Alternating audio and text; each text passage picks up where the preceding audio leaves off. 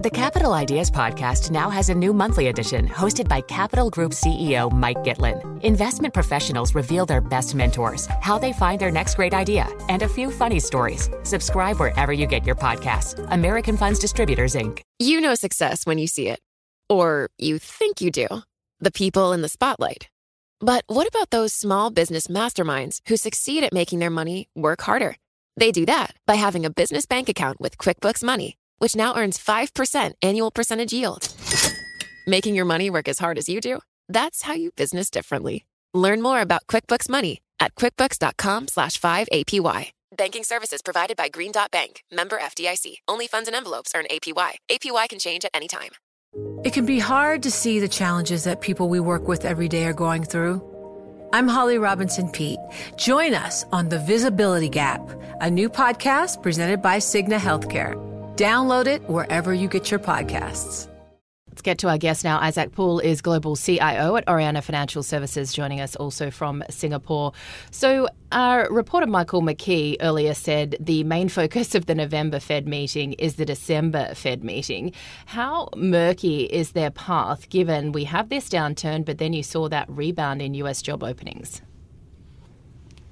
It is really murky, and it is really challenging for the Fed to get their messaging right at their November meeting, because it is about the December meeting. The market is aching to hear how they're going to start slowing the pace of rate hikes.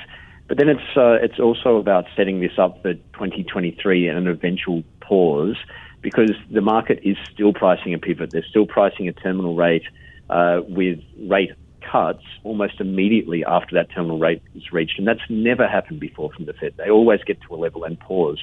So there's quite a lot of work for the Fed to do to get that message across to markets and set up for the next 12, 18 months. And what does that mean for Treasuries? Do we see a more flattening of the curve here, particularly when you've got that tight labour market?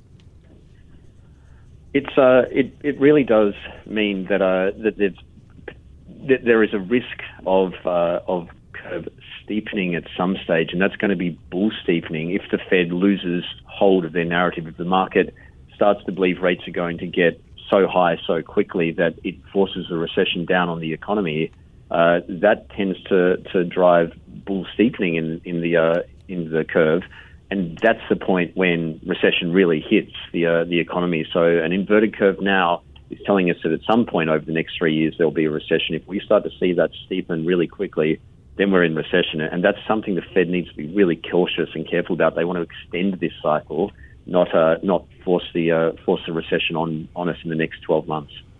You're saying, though, that you don't think there will be a recession next year. So moderately overweight US equities. How much of a rally do we see when we had that 8% gain in October on the S&P 500?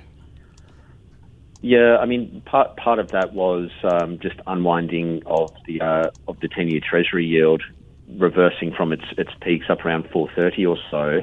I think that there's coincidentally at the same time been a ratcheting down in earnings expectations, and that really does reflect the expectation that there'll be a recession. I mean, the consensus is for a recession early in 2023, and if the Fed can avoid that, then it provides quite a lot of upside still from here even.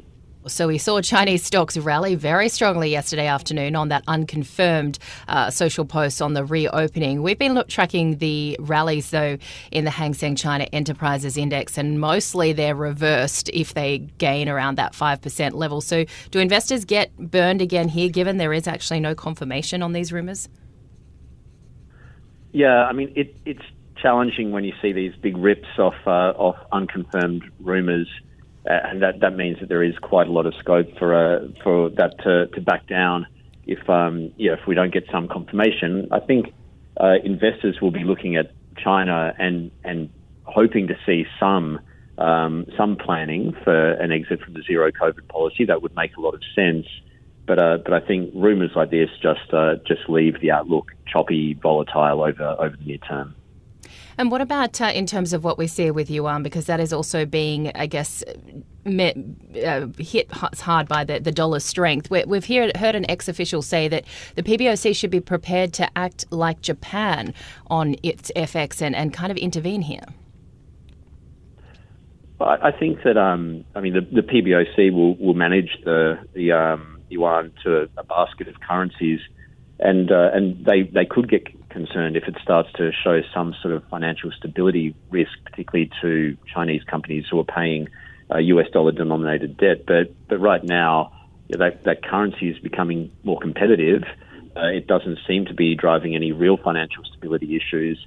And ultimately, the big macro story there is that China is effectively in recession, and there's no way out of that really until we get a movement on zero COVID. So it's appropriate for that currency to be weaker. I don't think the PBOC will be leaning too heavily against that right now. It hasn't been a disorderly move really over the last 6 months in the currency.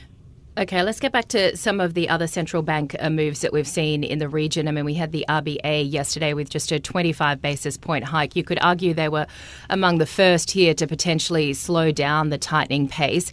What do you see in terms of further moves from the likes of the RBA and RBNZ?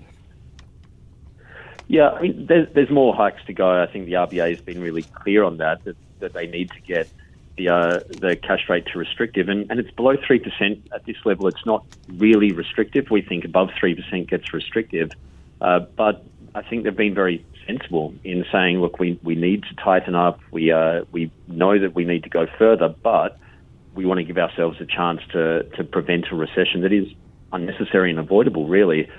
So I think that's going to be the playbook for the RBA from here, perhaps hiking through till March. Then we could see a pause. And I think the RBNZ is also getting closer to ending their rate hikes than perhaps the market's anticipating. And that is something that will start to be seen around the rest of the world in other developed market central banks over the course of this year and certainly early next year.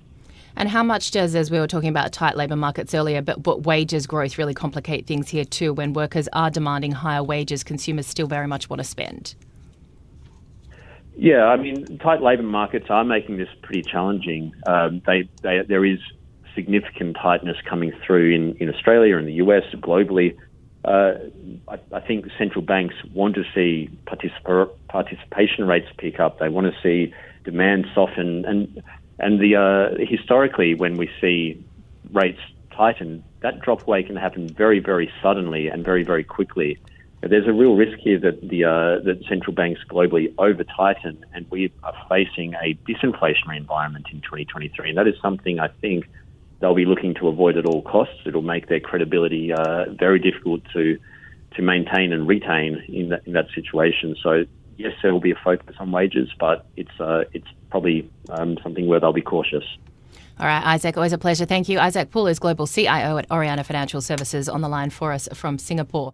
You know, it can be hard to see the challenges that people we work with every day are going through.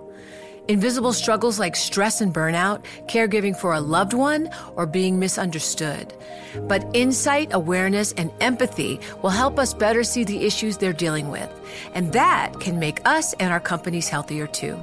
I'm Holly Robinson Peete. Join us on The Visibility Gap, a new podcast presented by Cigna Healthcare. Download it wherever you get your podcasts. The countdown has begun. From May 14th to 16th, 1,000 global leaders will gather in Doha for the Qatar Economic Forum powered by Bloomberg. Join heads of state, influential ministers, and leading CEOs to make new connections, gain unique insights, and uncover valuable opportunities in one of the world's most rapidly rising regions.